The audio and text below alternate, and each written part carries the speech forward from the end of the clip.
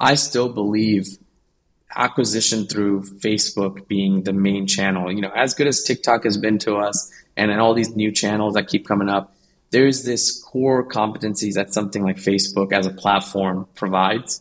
It's where we build our community. And so I still believe Facebook is the number one place to acquire customers. And I think if that's the only platform that we were left with, that's probably what we would die with.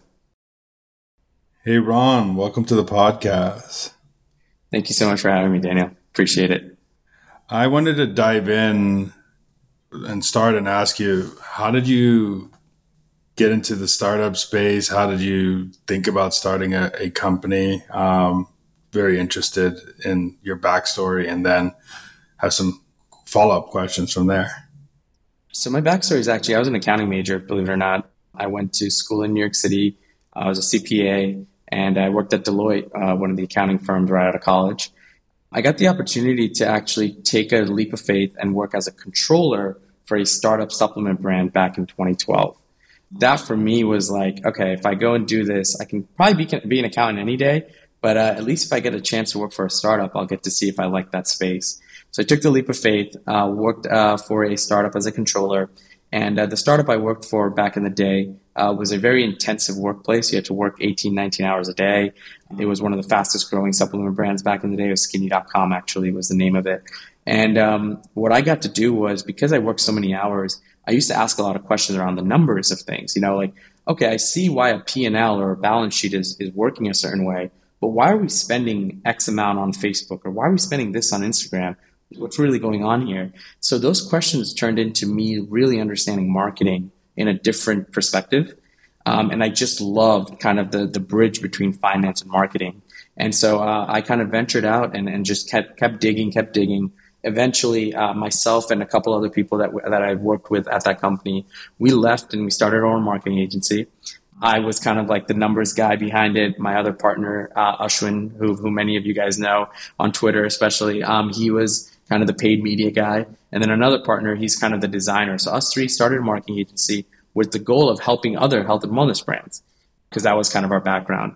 From there, we ran that for about 5 years. And then our goal was, after that was, okay, we've learned enough.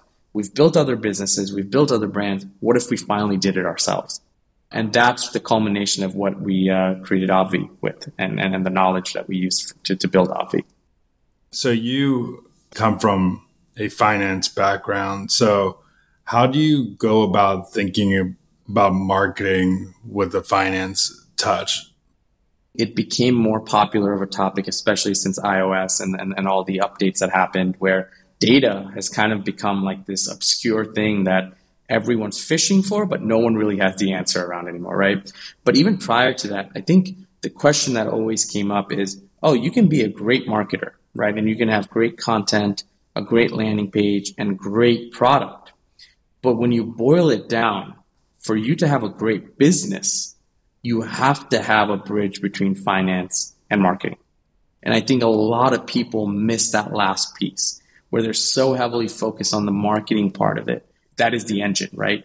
But what you don't realize is, without wheels on your engine, it's tough to keep going, right? And an engine can get you as far as possible. But I think finance is truly the wheels that kind of need a powerful engine. And how strong your engine is, how fast you're going to go. So I think for us, the way we look at it, and the way especially I look at it, is without knowing your numbers on the finance end or the accounting end or the cash flow end, you can't truly fuel what marketing should be. And a lot of people, I think, work in silos. Like, oh yeah, we have a finance department. They do the P&L or the accounting of it. And then a lot of people have marketing departments who just focus on content and top of funnel advertising.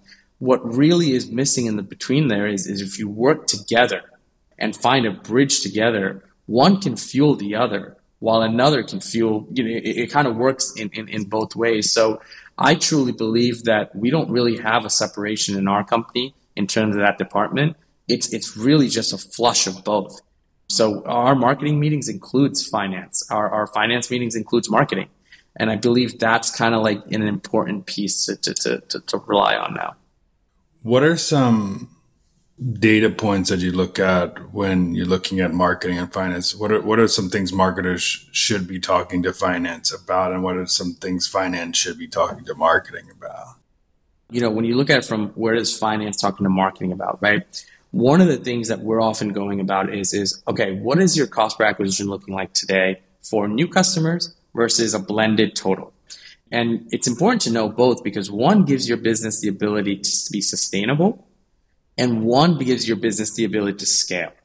So right there, we're separating both. And what we'll do is saying, okay, new customer CPA is kind of high. Let's not scale the campaigning right now. Let's go more on the other side and look at blended and say, okay, where is this blended coming from, right? Is Amazon being really strong, or are we seeing really good feedback on Google? Let's find other places we can scale. So it gives us a conversation point of how to sustain the business versus how to scale it. So that's one point from the finance end on to marketing. And then, of course, retention, CAC to LTV are probably all three of the top metrics. So retention, CAC to LTV, and then NCPA. Those are our top three metrics from a finance to marketing end. From a marketing end to finance end, it's often more so like, hey, I feel like this campaign or this channel has a lot of potential right now, or this new funnel I've built out, or this new landing page I've built out has a lot of potential. What is the amount of money I can test, knowing that if we lose money on this, it's not going to hurt the business too much, right? So that's where we'll look at it and say, all right, what was profitability looking like? What is the amount we can put towards testing, knowing eyes closed, if we lost every penny on this, it won't create a dent on the company. And that communication is so important, because otherwise you're always building your business with fear rather than transparency. That's the big difference in communicating between those two.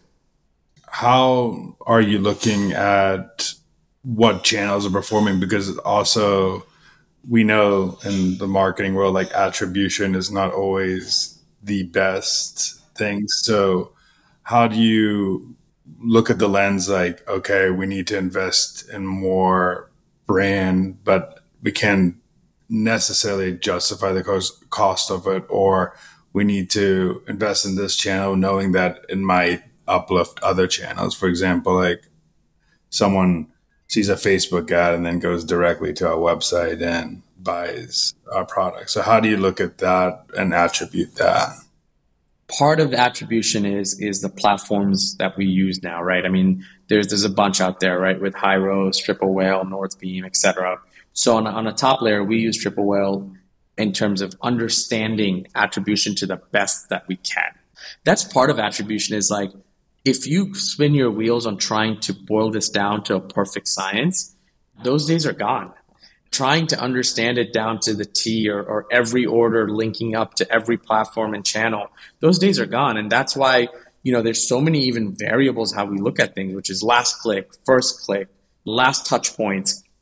The way we go about it, though, is similar to how we look at NCPA versus blended. We look at the company on two channels. One is platform-based versus omni-channel based. So what we'll do is on a daily basis, or even on a weekly basis, we'll look at how is each platform kind of looking at in terms of attribution, right? Whatever we can square up and whatever we can say came from Facebook, Google, TikTok, Snapchat, etc. And we'll do our best job there and understand, okay, this platform looks like it may be a little bit weaker today versus this one versus that one.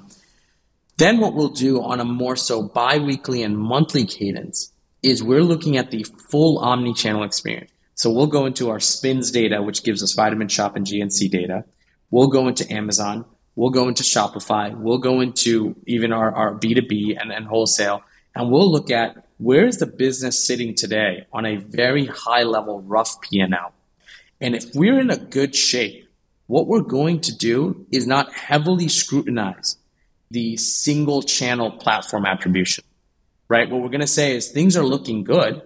Let's at least keep the momentum going. Because I think sometimes what a lot of people do is, oh, wow, I couldn't attribute this. It can't be Facebook because those ads don't look like it's doing well. Let me turn it off. But really, if you take a macro approach as well alongside your more kind of micro approach, you'll understand, hey, maybe it's affecting other things. Maybe the ads you're running is actually have your best week in Vitamin Shop this week. So I think we've taken a very similar kind of two-prong approach on even on evaluating the business. one question, because you came from a digital marketing agency. So how has that changed your perspective coming from a finance to like doing digital marketing? How has those two come together and collided to make better business decisions? One was when you kind of get the opportunity to run an agency, no matter how big it was. We only in 5 years served 25 clients, okay, because we're very boutique. There's only three of us. But you get the perspective of how every business and different businesses have so many different challenges. I basically got a bird's eye view on 25 different businesses being built in 25 different ways. So when you look at Obvi being built, you are a little bit less on the scrutiny of how we perform, right? If we have a poor month versus a great month, you kind of understand that becoming numb to the up and down on a more, smaller scale is important to become numb to it, because you can't over glorify your best days and you can't overly scrutinize your worst days. And we saw that, even when we were doing on the agency end. The other thing is with the agency end, you really realize the understanding of kind of like how to look at metrics on a much higher level, because we're always talking to our clients who are going to be either the penny pinchers or the super conservative or super micromanager people, where it's like, hey, what's going on today? Things aren't looking good. We always had to explain the macro approach to everything as well. And so when we built it when we came to Obvi and we're building Obvi, I think we just became a little bit more understanding of the ups and downs of a business. And I think that agency perspective helps, because you're either on the one side of the business or you're on the other side. Being that we were on both sides, I think we get a better understanding of the full picture. I mean, you bootstrap, so you kind of got the lucky end of the stick in this like market right now. But do you think that what you were doing is what companies should have been doing 5 years ago? Because what I'm thinking about right now is everything was growth of all costs for about 5-10 years, and it doesn't matter like what you can have like an average a CAC of whatever, as long as you're not burning that much money and you're not going to go out of business because you're going to go raise your next round. Do you think that more businesses are going to think of, okay, how could I build a more sustainable business instead of thinking about growth at all costs? And what you're kind of doing right now is like, look at the numbers when you're doing your spend and your growth. I think, first of all, there is such a larger public display of performance and information today, right? Even just since iOS changes happened, right? That we are truly starting to value the businesses that are sustainable more than the businesses that have some top line number attached to it, right? I've seen more people ask the question of, oh, great, you hit $300 million. Well, were you profitable, right? Or did you do, what's the bottom line looking like? And instead of overly glorifying, what happened 5-10 years ago, which is, oh my God, look at what profit revenue they hit, right? And so I think that not only should businesses build towards more sustainability in today's climate, because on the flip side, investor capital is starting to ask those questions, right? Investors in a I always I consult with some clients, and one thing I always tell them is we're in a post-pandemic, post-iOS, pre-superinflation and pre-recession climate, and people are building businesses right now. And so you almost have no choice but to be sustainable, because on the flip side of raising capital, talking to some VCs too, they're asking those questions. Well, how are you sustainable? What's your path to profitability? What is, this looking like? And so just in this era of where we stand today, I feel like you almost don't have a choice, because someone's going to ask the question. Could be a consumer, could be someone on Twitter, could be someone in the VC space. You're going to be asked, where does your business stand in terms of sustainability? And it's agnostic to the revenue you make. I'm seeing that just being in the SaaS world, which got hit the hardest, but it actually on the marketing side is becoming a good thing, because you're allowed to now invest in more long-term plays, which is great for the business where people are saying, okay, maybe you can spend less, like stop worrying so much about the growth numbers. This build a sustainable long business, which allows you as a marketer to think about brand and performance at the same time, because those are two things that are going to keep you in business for the longest, which 2 years ago, I remember it was anything to hit a number. It didn't matter how long term things were. So I think actually, even though you might get less budget as a marketing team, at least you can take. And most businesses, not all businesses are going to be like that, but I think a lot of businesses now marketing teams could take a step back and be more conservative about. I don't have to spend that much growth. If we grow like a normal rate a month, it's not a bad thing. I think profits getting the credit it truly should have always gotten, right? And I think even if you look at marketers in some standard now, every marketer now has a little data analyst in them. Attribution platforms were never a thing. They used to just be kind of things that, oh yeah, some marketers use and whatnot. Now it's like once you start up your marketing efforts, you're on data. You're looking at the marketing platforms differently. You're looking at attribution platforms differently. And it's all partly because, we need to be sustainable. We can still lose some money, but we need to be intentionally losing money. Not so much like, oh, okay, that's how much we lost. Shrug and move on, right? Now it's a very intentional, even when you do lose money. A lot of greater marketers have been always thought of marketing like an investment portfolio. So how much you can invest, what are my best investments versus worst investments, how much could I put in these riskier stocks and lose, or riskier investments and lose. So I think that has really helped a lot of marketers, but also at the same time, the marketers who have just been spending to grow and haven't been looking at where the back end of stuff is, that's where the reality is going to, I want to ask you, going through being in an agency and running a company, what is a marketing hill you would die on? I still feel, as much as we kind of hate on what's going on with Facebook and stuff like that, right? I still believe acquisition through Facebook being the main channel. As good as TikTok has been to us and all these new channels that keep coming up, there's this core competencies that something like Facebook as a platform provides. It's where we build our community. And so I still believe Facebook is the number one place to acquire customers. And I think if that's the only platform that we were left with, that's probably what we would die with. I think that is a hill you could die on, because I think a lot of people are scrambling, especially in the D2C space, where a lot of businesses did get hit hard because they were doing the Facebook, but they weren't looking at the finance side. And that's, at least, that's one thing that from a marketing perspective, B2B marketers could look at D2C marketers in terms of branding, creativity, how to get a sale very quickly. But I think from D2C marketers looking at B2B marketers really look at numbers, and they're deep in the numbers. And I think if those two blended together, of the creativity and numbers, I think that's like a super marketer right there, thinking about how to make a sale, how to be creative to do that, but also thinking about the numbers at the same time. I think it's a superpower, which I think you guys are doing at Avi, which is awesome. You're seeing the people who talk about it and look at it and approach it differently.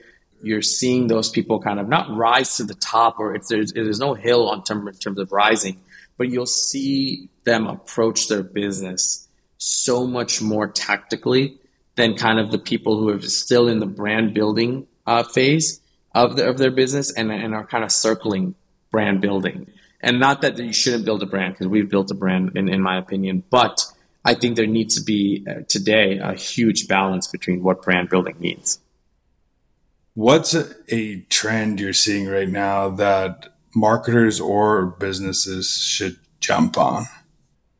There's probably two things real quick. I think one is building a community and figuring out how to build that community and not really tying it to some ROAS or revenue, but building a community for what it's truly worth is helping people without expecting anything in return, right? That's truly what community is. That's what we've built our community around. And then secondly, I think is authenticating your business. We believe that, especially in the world of D2C businesses that are tied to flavors or flavor systems or line extensions through, more options of their or verticals, what we're trying to do is authenticate these experiences, right? You look at the world of food and beverage, what separates one energy drink from another, right? It's ingredients for the most part, right? Or it's the way a flavor tastes or what's in the packaging. I think there's another step to a lot of this is authentication, right? You look at, for us, for example, a lot of our flavors are collagen, are cereal flavors, okay? Now you look at cereal, when you hear cereal, you're probably thinking Fruit Loops, Frosted Flakes, Honey Nut Cheerios, okay? They're top 3 cereals in America. Now, when you think about our collagen flavors, we have fruity cereal, we have cocoa cereal, we have frosted cereal, and we have honey oat cereal, okay? That's what we call it. What if I could go and authenticate those flavor systems and get Cheerios licensed on my product, right? And actually have the true authentic Honey Nut Cheerios flavor. Or what if I can get Fruit Loops from Kellogg's and get the real Fruit Loops flavoring from my product, right? Now I'm bridging a gap between what people know as a day-to-day household brand and giving my brand an opportunity to kind of relate to that. We did that with Entenmann's. Our most requested flavor all time was a chocolate chip cookie flavor for our collagen. We went really creative here and we said, what if we can get Mrs. Fields or Tate's or Entenmann's or maybe even a Nabisco, Chips Ahoy, authentic chocolate chip cookie license, and then we can use their flavor system. We won the bid with 2 of them out of the 4, and then we went with Entenmann's to license their authentic flavor. And now what we get to say is, guys, we didn't only bring out the most requested flavor, we brought out the most authentic version of it.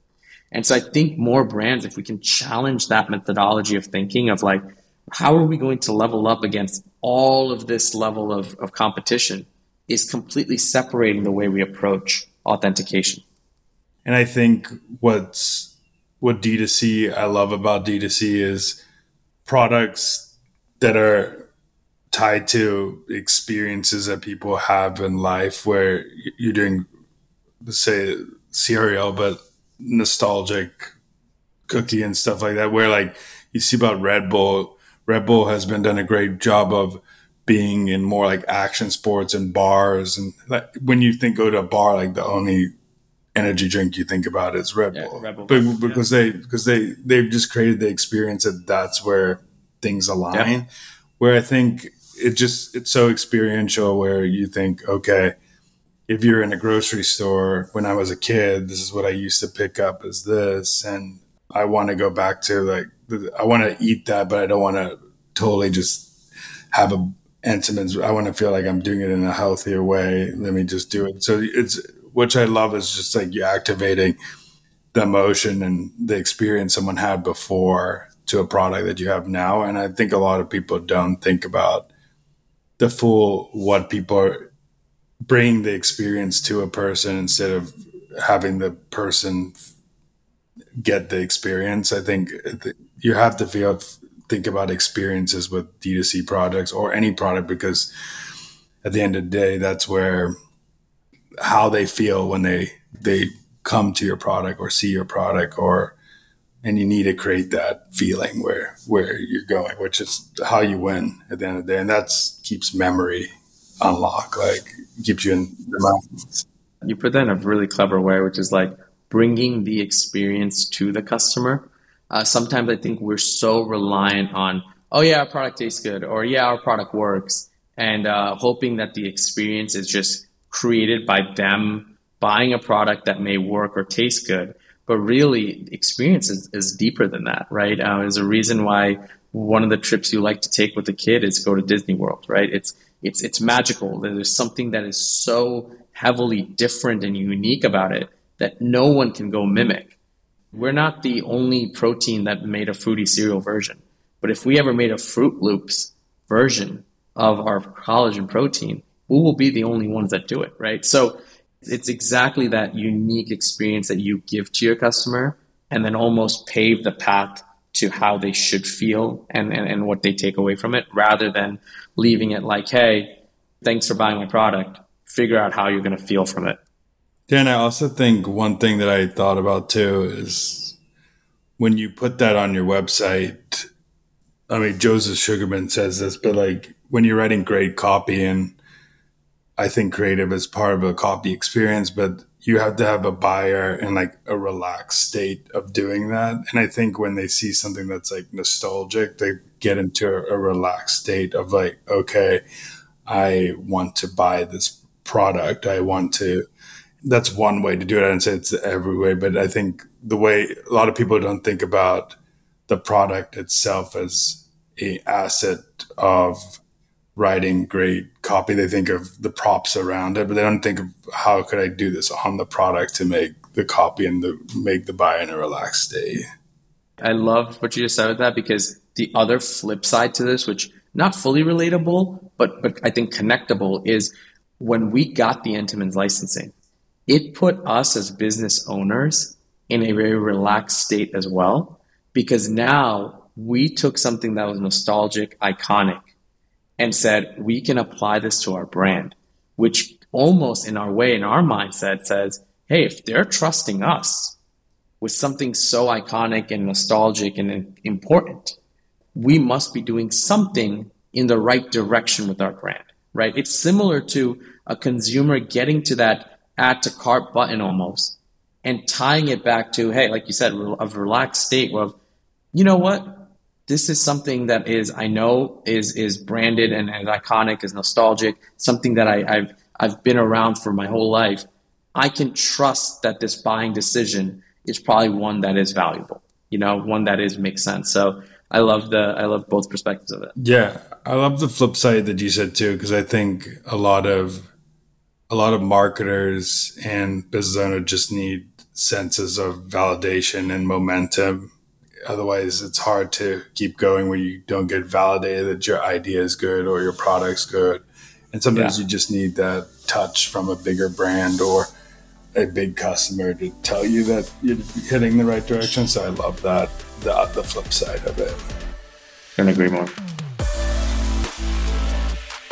What's one thing that if someone came to you today that you would tell them that they would come back to you 5 years from now and thank you for?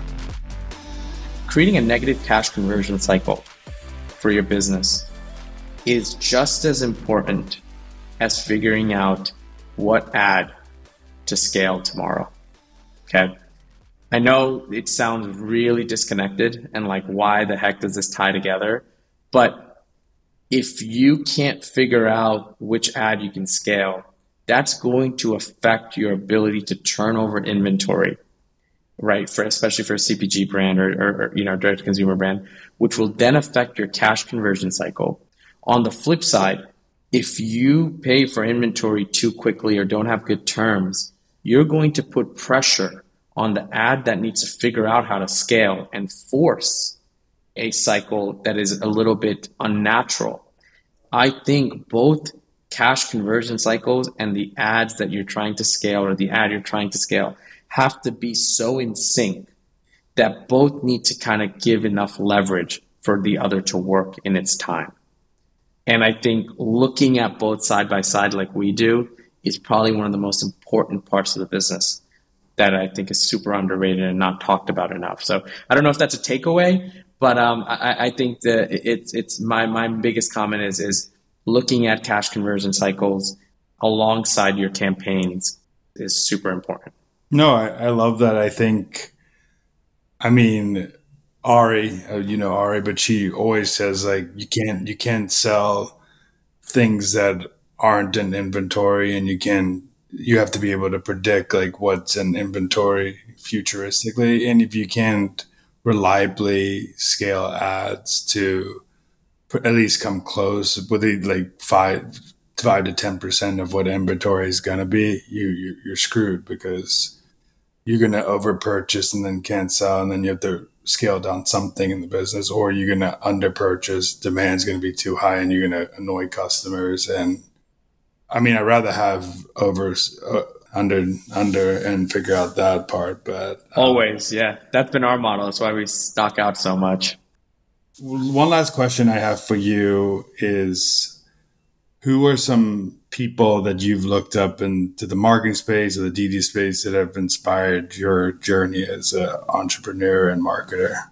Yeah, absolutely. There's Dan Lorenko. He's actually not really, maybe I connect Twitter or LinkedIn too much to D2C and CPG, but he's in the CPG and direct to consumer space. But he's the owner of Ghost Lifestyle, which is, I think, in our era, one of the most iconic sports nutrition supplement brands. 9-figure brand now, and what they've done for those who don't know, they've authenticated every single one of their SKUs almost. So they own the exclusive license to Nabisco. So their Oreo cookie flavored whey protein actually has real Oreos. They have real Chips Ahoy. Their peanut butter cookie whey protein has Nutter Butter in it. Their pre-workouts are Swedish Fish, Sour Patch, and Warheads. They have the exclusive licensing to some of the largest brands in the world. And, over 6 years, they built Ghost to a 9-figure brand. And he coached me through the Entenmann's licensing too. But I think he's been such an interesting piece to how I look at businesses. He's truly delivering authenticity and experiences to his customer base who have a sticky rate of almost 55% retention.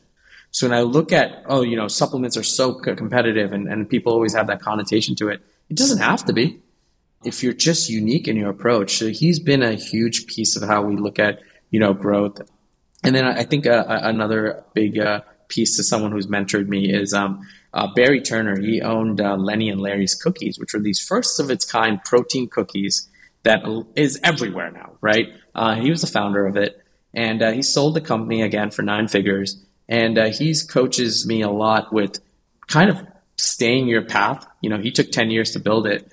A lot of us are now in this rush. It almost seems like, oh my God, year over year, you didn't grow. Oh my God, you haven't hit 10 figures yet. You haven't heard 6 figures, 7 figures, 8 figures. How are you going to hit 20 million next year? Versus stop looking at everything as growth and versus look at what it is do you want to get to and what are you doing each year to crack at that, right? And it doesn't only have to be top line revenue. You could grow in different ways. So 2 pretty good examples, I think, that have been pretty iconic.